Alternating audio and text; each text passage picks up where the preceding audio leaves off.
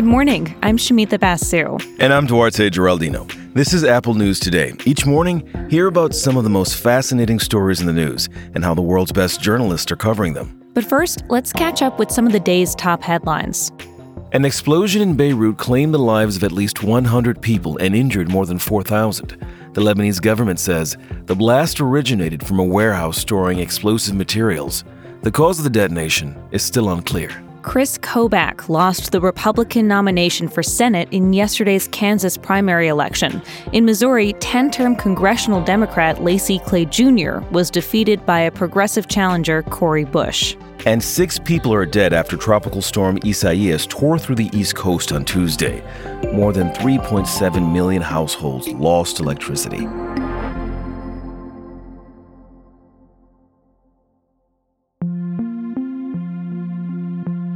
You might be feeling cynical about how the election will go down in November.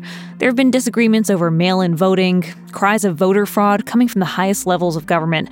But 538 looked into all of the primary elections that have taken place in the past few months in almost 40 states.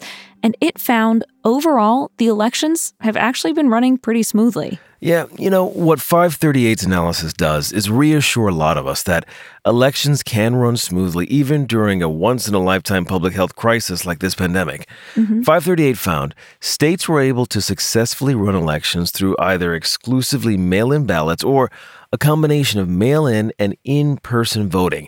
And this is a key point. States that mailed ballots directly to voters saw the highest percentage of votes cast by mail. 538 also looked at voter turnout. Now, there were some problem states like New York, which had issues with prepaid envelopes. 2 congressional races there were only just decided last night. Or Illinois, where there was a significant drop in turnout from 2016. 538 attributes that to there being long lines there and the timing of their primary. The country had just gone into lockdown, and a lot of people didn't have time to request absentee ballots. But for most other states, voter turnout wasn't really impacted. And in many states, it actually went up. Idaho, Iowa, Nebraska, New Mexico, and the Dakotas, they all expanded mail-in voting and saw an increase in turnout as a result. But hold on a second here, because 538 admits some people were likely disenfranchised because of the pandemic, though it's hard to say how many right now. But their data suggests mail-in voting was largely successful. The key is making sure people know about it and can access their forms on time. When it comes to the national response to the pandemic, there's one government institution that's managed to move quickly, to innovate, and to deliver. The Army Corps was here in our deepest and darkest hour of need, and cannot thank you enough for that. We'll never forget it. That's New Jersey Governor Phil Murphy. He's really capturing the feeling of a lot of local leaders. And the New Yorker is actually highlighting the success of the U.S. Army Corps of Engineers during this crisis. And in particular, the man in charge, Todd Semonite. He's a 63-year-old 3-star general, and he's described as the kind of guy who embodies the Corps' ethos of getting the job done. Yeah, in the first few months of the pandemic, Semonite led the effort to build emergency hospitals, first at the Javits Center. That's a sprawling convention hall in New York City, and later all over the country. And the Corps worked quickly with whatever tools they could get their hands on. At one point, they figured out how to convert these large storage containers into negative pressure hospital rooms. By the end of June, the Corps had added over 15,000 new hospital beds nationwide. One commitment that he keeps coming back to is no American should die because of a lack of hospital beds.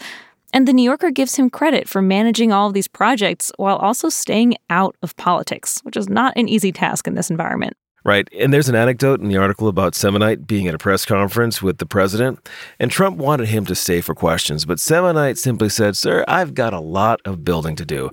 I'm going to leave, if you don't mind."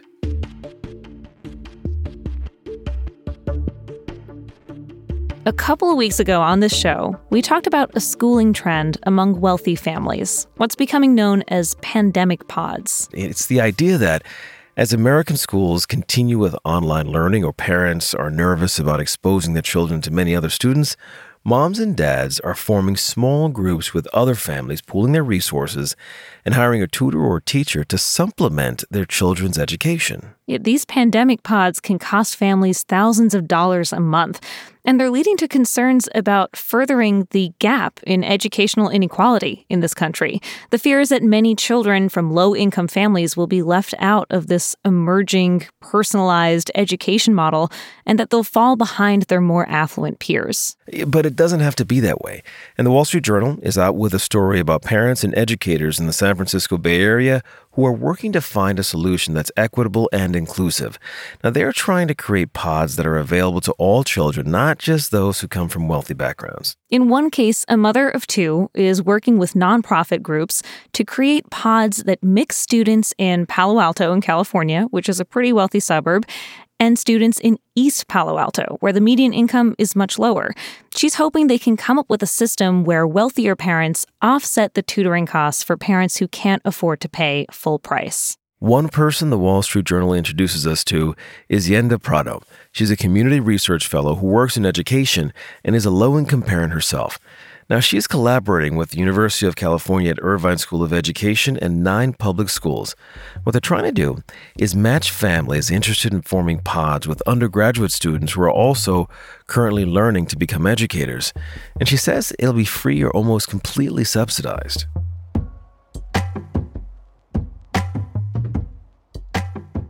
Finally, Duarte, a story about nature and migration from NPR. I chose this one. It really spoke to me. And we all know that birds migrate, whales migrate, even humans migrate. Well, a new book suggests that forests might migrate too. Every tree I see is always in the same place, Shemita. Are you saying that individual trees move? Good point. Okay, let me tell you about the book. It's called The Journeys of Trees by Zach St. George. And he went through tons of research. He looked at centuries of data. And he says that slowly, over time, forests shift and shuffle inch by inch. I'm not saying like trees get up and start moving inch by inch, but the idea is that the trees in a forest give off seeds, right? And those seeds blow around, they land in all directions. But let's say the conditions to the north of the forest are just a little bit more ideal. A little bit more sun, a little bit more rain, and the seeds that land toward the north end of the forest end up thriving more. The trees on the south end of the forest might end up dying more. And over time, I'm talking long time, generations, the forest will slowly move toward the north. The author says that forests are, quote, restless things. You make me want to plant a tree. You can find all these stories and more in the Apple News app. And while you're there, check out some of this week's audio stories, including an audio excerpt from the new book, Cast, by Isabel Wilkerson. It's the latest book chosen for Oprah's book club. You can hear why Oprah calls it essential for this moment in a special intro that she recorded for this excerpt. We'll talk to you again tomorrow.